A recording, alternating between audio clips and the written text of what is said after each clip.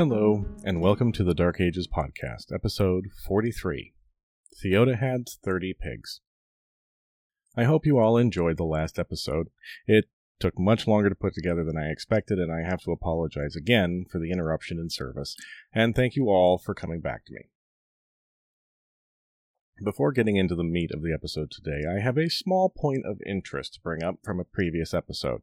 In episode 41, I mentioned Belisarius' speech to his troops on the day of the Battle of Tricamarum, and quoted the line, "For not by numbers of men, nor by measure of body, but by valor of soul is war to be decided."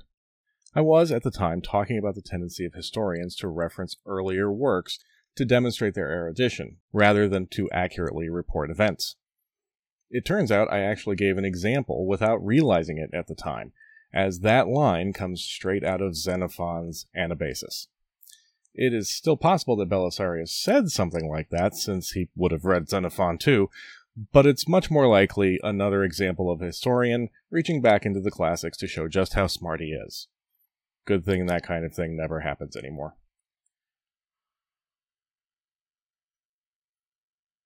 Today's episode is the first step into the Gothic Wars. Yeah, plural.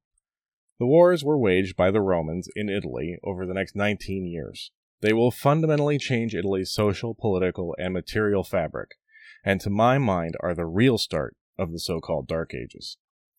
The Gothic Wars are usually divided into two halves, either two separate wars or two broad phases of the same war, depending on who you're reading. I'm probably going to cover the first of these halves or phases, and my guess is it'll take about 4 episodes, and then we'll take a break from Italy to go check on some of those other folk that we've been trying to keep track of, like trying to keep track of a kindergarten class in a mall, and then come back and finish the second half of the Gothic Wars. Our guide continues to be Procopius, with Belisarius his main focus. The ebullient, cheerleading Procopius of the Vandal War starts to slip a little bit, though, as the Gothic War progresses, and he sees the devastation wrought by the conflict, and the suffering of the commoners of Italy. Criticism of his general begins to work its way into Procopius's narrative in a stream that would turn into a flood in his later secret history. For today's episode, we will still be in the sunny uplands of Procopius's beneficence, as he describes the immediate aftermath of the Vandals' defeat and the preliminary moves of the Gothic Wars. Belisarius returned to Constantinople from Carthage with Gelimer in tow and celebrated a triumph. Procopius tells us that this was the first time in 600 years a Roman from outside the imperial family had been granted the honor, and while his math isn't quite right, he isn't too far off. Justinian granted the honor to Belisarius with significant alterations to the old ceremony. Belisarius progressed through Constantinople on foot rather than in a chariot, began at his house rather than the city gate, and proceeded to the Hippodrome, where he made the circuit around the track before stopping before the Kathisma, the imperial box. He was accompanied by his bucellarii, by wagon-loads of gold and silver liberated from the Vandal treasuries, including the menorah, by hundreds of Vandal captives, and by Gelimer, clad in a purple cloak. The former king of the Vandals was soon to be a major landowner in Galatia, though he would never be granted the patrician status he had asked for since he refused to give up his Arian beliefs. When he reached the Kathisma and looked up at the enthroned Justinian and around at the cheering multitude, he reportedly just shook his head and quietly invoked Ecclesiastes. "Vanity of vanities, all is vanity." His purple garments were stripped from him, and he fell to his knees in submission to Justinian, as did Belisarius. Justinian and Theodora then presented the remaining descendants of Hilderic to the crowd, and loaded them up with gifts, since they were also the descendants of Valentinian and deserved imperial recognition, and then the celebration came to an end. Belisarius was made consul for the next year, which was 535, and so he had an opportunity to enter the city gate and scatter gold to the crowd on that New Year's Day. It had been a good year for Belisarius. At the end of April of 535, Amalasuntha was murdered on the orders of her cousin Theodahad, who was proclaimed king of Italy and the Ostrogoths. He immediately sent a delegation to Constantinople to disavow all knowledge of the murder, but one of the emissaries, the ever-flexible and competent Liberius, told Justinian the truth and smoothly slid over into imperial service. always had his finger in the wind, Liberius, and knew how to keep himself on the winning side.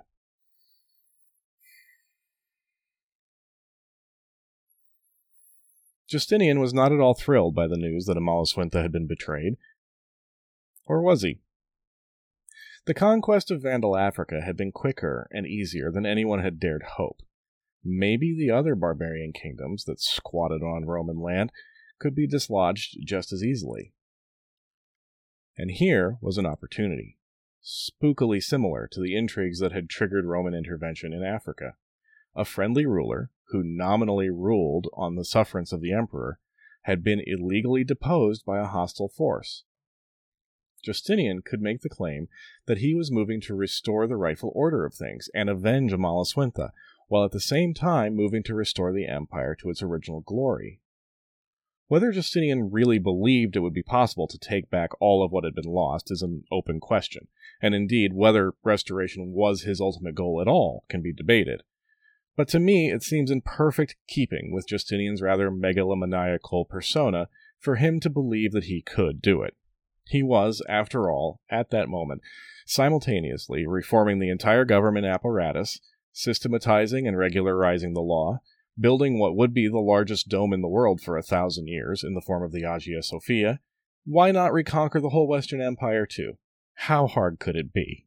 And the opportunity that was developing in Italy meant that the greatest prize of that undertaking, Rome itself, was within reach. Plans were quickly drawn up. The question of command was no question at all. The men who had rescued Justinian from the Nika mobs would undertake this new task for him. Mundus, the barbarian from beyond the borders, whose loyalty had been proven 100 times over, was ordered to invade Dalmatia by land and seize Salona, which is near modern Split in Croatia. But first, the newly minted Golden Child would sail to Sicily again. Belisarius' previous visit had made it clear to him that the Goths were not well liked on the island, and that it was weakly garrisoned. The breadbasket of Italy might be taken with little more effort than a sweep of the side. Belisarius left immediately, with a much smaller force than the one that he had landed in Africa, about 7,500 men, roughly half of the previous expedition. There was no time to gather a larger one, and the Empire's armies were stretched thin as it was. Garrisoning Africa against the Moors took a significant segment, along with the usual defensive needs along the Danube and Persian frontiers. Belisarius' army was also even more heterogeneous than the last one, with at least half being foreign mercenaries, including, again, a large contingent of the unpredictable Huns. In the summer of 535, Belisarius landed at Syracuse, and quickly took control of the city. His earlier assessment of the island's disposition had been completely correct, and as his army moved from town to town, gates were flung open and Gothic garrisons either fled or surrendered. The Ostrogoths had never really nailed down their control over Sicily or the southern third of the Italian peninsula. They had never had the numbers, and there was plenty of rich farmland in the north to go around, and Theodoric had been reluctant to spread his army too far afield. He also may have calculated that a light touch in Sicily might be more effective in keeping the grain supply flowing rather than clamping down too hard and provoking rebellions. And that had worked for Theodoric and for Amalasuentha, but once a viable alternative to Gothic rule appeared, the Sicilians grasped it with both hands. By December, the whole island was in Belisarius' control, with hardly a drop of blood spilled. There was one holdout. The garrison of well-fortified Palermo trusted their thick walls, and their gates remained firmly shut against the Romans. The siege of Palermo, as described by Procopius, contains one of the most striking images in the history of the Gothic Wars, but it's one I can't quite get my head around. See what you think. Here is the passage in full. Belisarius, considering that it was impossible to capture the place from the landward side, ordered the fleet to sail into the harbor, which extended right up to the wall, for it was outside the circuit wall and entirely without defenders. Now, when the ships had anchored there, it was seen that the masts were higher than the parapet. Straight away, then, he filled all the small boats of the ships with bowmen and hoisted them to the tops of the mast, and when from those boats the enemy were shot at from above, they fell into such an irresistible fear that they immediately delivered Palermo to Belisarius by surrender. Can someone draw me a picture of that? How big were these boats? How does one hoist a boat up a mast and make it into a stable platform for archery? Initially, I thought of suspending the boats between two masts, but most of these ships were single-masted. I just can't picture it. Any help is appreciated. However it was made to work, the boat trick meant that all of Sicily was back in imperial hands. On New Year's Eve, 535, Belisarius returned to Syracuse, entering the city on horseback and scattering gold coins to the populace, as was his right on the last day of his consulship. It had been another good year for the general. Meanwhile, Mundus had descended on Dalmatia and progressed quickly towards Salona. Resistance was heavier than in Sicily. I mean, a bag of feathers would have been heavier than resistance in Sicily, but you know what I mean. And Mundus's victory was looking equally assured, though he didn't quite make it to Salona. Theodahad took the news of Sicily's capture in stride. No, that's not true at all. Theodahad was turned into a quivering crock of custard. Justinian's man in the Ostrogothic court was named Peter, and he seems to have been a natural diplomat. It was he who brought news of Palermo to Theodahad, and so he was on site to receive Theodahad's response. The king offered to surrender all claims to Sicily, pay Justinian an annual tribute in the form of a gold crown weighing no less than 72 pounds, and provide 3,000 armed men whenever and wherever the emperor required them. Additionally, he would give up hiring and firing privileges, meaning no senator or cleric could be arrested without the emperor's approval, and no honors above a certain level could be given without the emperor's say-so. Essentially, Theodahad agreed to become a vassal of the emperor, a king only in name, really more like a provincial governor.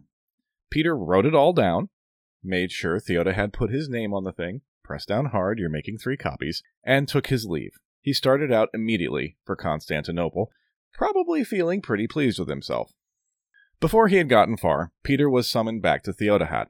The king had had some time to think. Had he discovered his spine? Was he going to take it all back? No, he was worried that even this offer would not be enough to placate Justinian. Would the offer please the emperor? He asked. Peter thought it probably would. But what if it doesn't? Asked Theodahad. It was obvious that Theodahad was a man on the edge, and Peter, being a diplomat and a professional, knew exactly how to push him. Well, if it doesn't, you will have to wage war. I'm going with the exchange as it appears in Procopius, even though it's probably mostly fabrication. Procopius the novelist again. Theodahad hadn't gotten into this kingship business in order to wage war, which kind of represents a fundamental failure of understanding of the kingship business, but anyway, he whined to Peter, "Is it just?" Now, Peter was ready for that question. "How is it not just, sir, if the pursuits appropriate to each man's nature should be preserved?" What does that mean? It means that your great interest is philosophy, while Justinian's is to be a worthy emperor. For one who has practiced philosophy, it is unseemly to bring about the deaths of men, especially in great numbers, which is a view that accords with the teachings of Plato, to which you are devoted. But for Justinian, it is not at all inappropriate to seek to acquire a land which has belonged of old to his own realm. Smooth. Theodahad prepared a second offer, to be presented only if Justinian rejected the first, to resign the kingship of Italy entirely. It read, in part, quote, "It is utterly absurd that I should aspire to the honors which royalty confers, and thus lead a life fraught with danger. If estates should be provided to me which yield an annual income of no less than 12 centenaria, I shall hand over to the emperor forthwith the power of the Goths and the Italians." End quote. Still looking for that quiet retirement life. Justinian did indeed reject the first proposal, but was overjoyed at the second. I have to assume that Peter didn't really put his back into selling the first one. In the meantime, the Romans suffered a setback in Dalmatia. The Gothic lords had finally mustered a force to oppose Mundus's army, with no help at all from Theodahad, by the way, led by 2 commanders, Asinarius and Grippas. The Romans were camped near Salona, and Mundus's son Mauritius was scouting nearby with a few men, and blundered into this army by chance. The resulting skirmish was sharp and bloody, with significant losses on both sides, including Mauritius.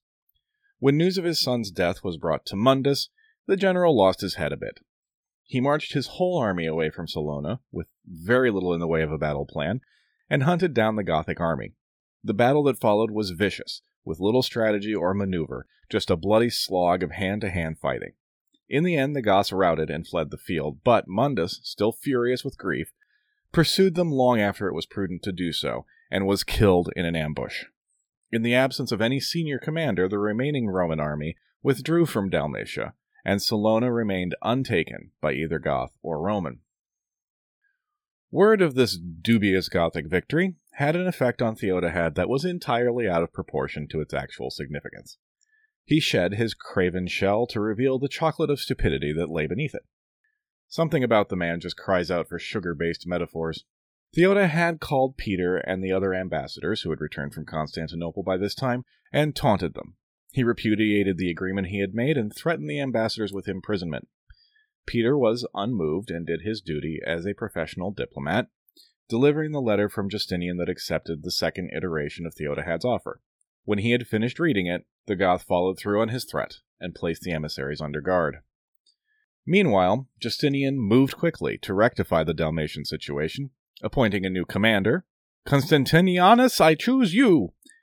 and ordering him to get this thing done.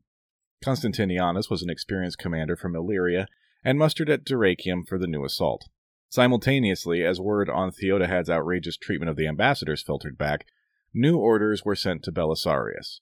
He was to attempt to cross the Straits of Messina and begin the conquest of southern Italy. When Grippas, the Gothic commander in Dalmatia, received intelligence that Constantinianus' army had set off by sea and was headed towards Salona, he panicked. He didn't dare meet this new Roman force in open battle. His army wasn't in good enough order. The walls of Salona were in terrible condition, and the local populace was not at all friendly, so he doubted he would be able to take and hold. Under the circumstances, Grippas thought it was best to move away from the coast and camp on the plateau to the northwest of Salona, probably near the modern village of Mirlavik Zagora.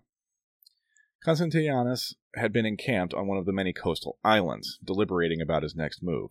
When he heard that the Goths had withdrawn, he immediately set sail for Salona. He took a day to secure the roads leading into the city, and then entered it with no resistance from either local or Goth. He immediately set about rebuilding the city walls. Grippas was disheartened by the humiliating ease of Constantinianus' victory, and by the speed with which the Romans repaired the walls. Just 7 days after the Romans had landed, he and his whole army crossed the sea to Ravenna, leaving Dalmatia and neighboring Liburnia firmly in Roman hands. Life for Belisarius, for the moment, was equally rewarding. He crossed to Rhegium without any difficulty. Like Sicily, the extreme south of Italy had been lightly garrisoned by the Goths, and many of the towns and cities were unwalled, so concerted resistance would have been difficult anyway. Both Italians and Goths joined Belisarius' force as he moved. Procopius makes particular note of a Goth named Abrimus, who came over to Belisarius' side, and who happened to be Theodahad's son-in-law. This little peach of positive PR was sent to Constantinople and loaded down with gifts and honors. Progress up the Italian coast continued apace, and Bruttium, the toe, and Lucania, the instep, were in Roman hands without too much difficulty. That brought the army to Campania, and to the first real hard target Belisarius had run into so far, Naples. Naples had walls. Naples was well garrisoned, and Naples had gates, which it shut in the face of Belisarius. The Gothic garrison, though large, was obviously not the only inhabitants of the city, though, and after Belisarius had secured the suburbs and an outlying fortification, he received a delegation from the town's more prominent citizens. These citizens pointed out that strategically, Naples was of relatively little importance, and that if Belisarius captured Rome, as was clearly his intention, then Naples would be his without a fight. Also, the Goths of the garrison were just as much captives of their king as anyone else, for Theodahad held all of their wives and children hostage, so they couldn't surrender or even negotiate without fear for their families' safeties. All time spent on Naples would be time wasted. But Belisarius hadn't come all this way just to pass cities by. He rejected the Neapolitans' claim of strategic irrelevance, as he needed a reliable port for resupply if he was going to lay siege to Rome in the near future. As for the Goths, their decisions were their own, but he did promise that any who surrendered without a fight would either be accepted into Belisarius' army or allowed to leave. Privately, he also intimated that the Neapolitans would receive imperial favor and reward if they turned the city over. Factions thus developed inside Naples. The Goths, of course, remained resolute against Roman rule. Among the citizens, there was more controversy. There were elements within the city with good reasons to dread the return of imperial control. Unlike the agricultural economy of the countryside and smaller towns, the Neapolitan economy was much more mercantile, and under imperial administration, higher customs and excise taxes were a near certainty, not to mention much stricter enforcement of those taxes. The city's sizable Jewish population was also trepidatious. Justinian was well known for his strict adherence to Orthodox Christianity, and the persecution of Jews in the empire had intensified since he took the throne. Joining the empire would surely mean an end to the tolerance/benign neglect that the Neapolitan Jews had enjoyed under the Goths. The debate went back and forth until, in the end, Naples declared its resistance. Belisarius shrugged and ordered the assault. His army made 3 or 4 attempts to take the city by storm without success. Large sections of the walls were inaccessible, either because of the sea or because of rough country running up to them, so the full force of the attack could only be brought on a few spots. Eventually, Belisarius gave up and dug in. He ordered the aqueducts that fed the city cut, but even this had little effect beyond stopping the flow of fountains, as there were plenty of wells within the city walls to keep the citizens supplied. Now, I know what you're thinking. Well, not really, it's a literary device. You're probably thinking about lunch. I certainly am. But what exactly has Theodahad been doing through all of this? An enemy army is laying siege to one of his important cities after having just wandered up 300 miles of his country without so much as tripping over a spear. Surely he's been mustering his armies, writing away to the Visigoths for help, raising taxes to pay for a war effort. Well, no. Theodahad had had another of his wild mood swings. Can I pause to note the phrase Theodahad had is really something? He sat despondent, taking no action at all to move against Belisarius, and instead seeking the advice of prophets and fortune-tellers. One of these was particularly depressing to him. Now, I have to preface this by noting that while Procopius relates this story, he says he doesn't believe it to be true. But it is the incident that I've named this episode after, so obviously I'm going to tell it anyway. In Ravenna was a man, Procopius calls him a Hebrew, who was supposedly gifted in foretelling the future. Theodahad asked him what the outcome of the current war would be, and the man gave him the following instructions. Take 3 groups of pigs, of 10 pigs each, and shut them up in 3 identical huts. On those huts mark the names Romans, Goths, and soldiers of the empire, and leave the huts closed up for several days. When you open the huts and see the condition of the pigs, you will have your answer. No prizes for guessing how that worked out. I probably should have thrown a warning in there before I started this part. If you would rather not hear about harm coming to animals, skip ahead about 30 seconds. Out of the pigs in the soldier's hut, only a few had died. The others came out alive and, well, probably not happy, but alive. Half of the pigs in the Roman hut survived, but all of their bristles had fallen out. And in the Goth's hut, only 2 pigs remained. I'll let Procopius take it from here. When Theodahad beheld this, a great fear came upon him, since he knew well that it would certainly be the fate of the Romans to die to half their number and be deprived of their possessions, but that the Goths would be defeated and their race reduced to a few, and to the emperor would come with the loss of but a few of his soldiers the victory in the war. And for this reason, they say, Theodahad felt no impulse to enter into a struggle with Belisarius. As Procopius himself says, the story probably isn't true, and is the product of backformation, as later commentators sought to explain Theodahad's utter incompetence to themselves. I also feel honor-bound to point out there is a touch of anti-Semitism in the story, as it's noted not once but twice in the text that the fortune-teller was a Hebrew, thus tying the Jews to witchcraft and other practices frowned on by the church. And also, spoilers? Belisarius, meanwhile, was beginning to regret his cavalier attitude toward Naples, as the siege began to drag. He was worried that if he spent too much time here, he would have to fight Theodahad in winter, and he was ill-equipped for such a campaign. On the other hand, he didn't dare leave a strong enemy position in his rear. His troops were becoming frustrated as well, and given the problems Belisarius had had with Hun mercenaries in the past, that was further cause for concern. Negotiations with the city were ongoing, and at one point Belisarius pointed out how many barbarians there were in his army, and that he doubted his ability to control them if they broke into the city by force. The Neapolitans, though, having watched the besiegers struggle, remained at least outwardly resolved. The key moment arrived 3 weeks after the siege had begun. One of Belisarius's soldiers, a Nasorian, according to Procopius, had been on a bit of a wander around the city walls. He came to the place where the aqueduct had been cut, and having never seen such a structure before, climbed inside, and proceeded down the conduit, amazed that men could have built such a thing. He eventually reached a place near the city wall where the conduit passed a rock outcropping that had been incorporated into the aqueduct's stonework, and where the conduit narrowed and prevented him from going any further. The Isaurian realized, though, that the opening could be easily enlarged by a few men with the proper tools, and ran to tell the general about his discovery. Men were duly placed on widening detail, and before long the opening could comfortably accommodate an armed man. Belisarius paused before he committed to this plan, though. He really was concerned that he wouldn't be able to maintain discipline among his men once they were inside the city, and that was both a moral and political problem. Leaving aside the ethics of knowingly causing unnecessary death and terror, he was supposed to be leading an army of liberation, and that face would be hard to maintain if his men sacked the cities of Italy like any other mob of despoiling barbarians. He summoned a representative from the city and made one last pleading appeal, going into some detail about what happened when a city fell to sack, and implored the Neapolitans to open the gates.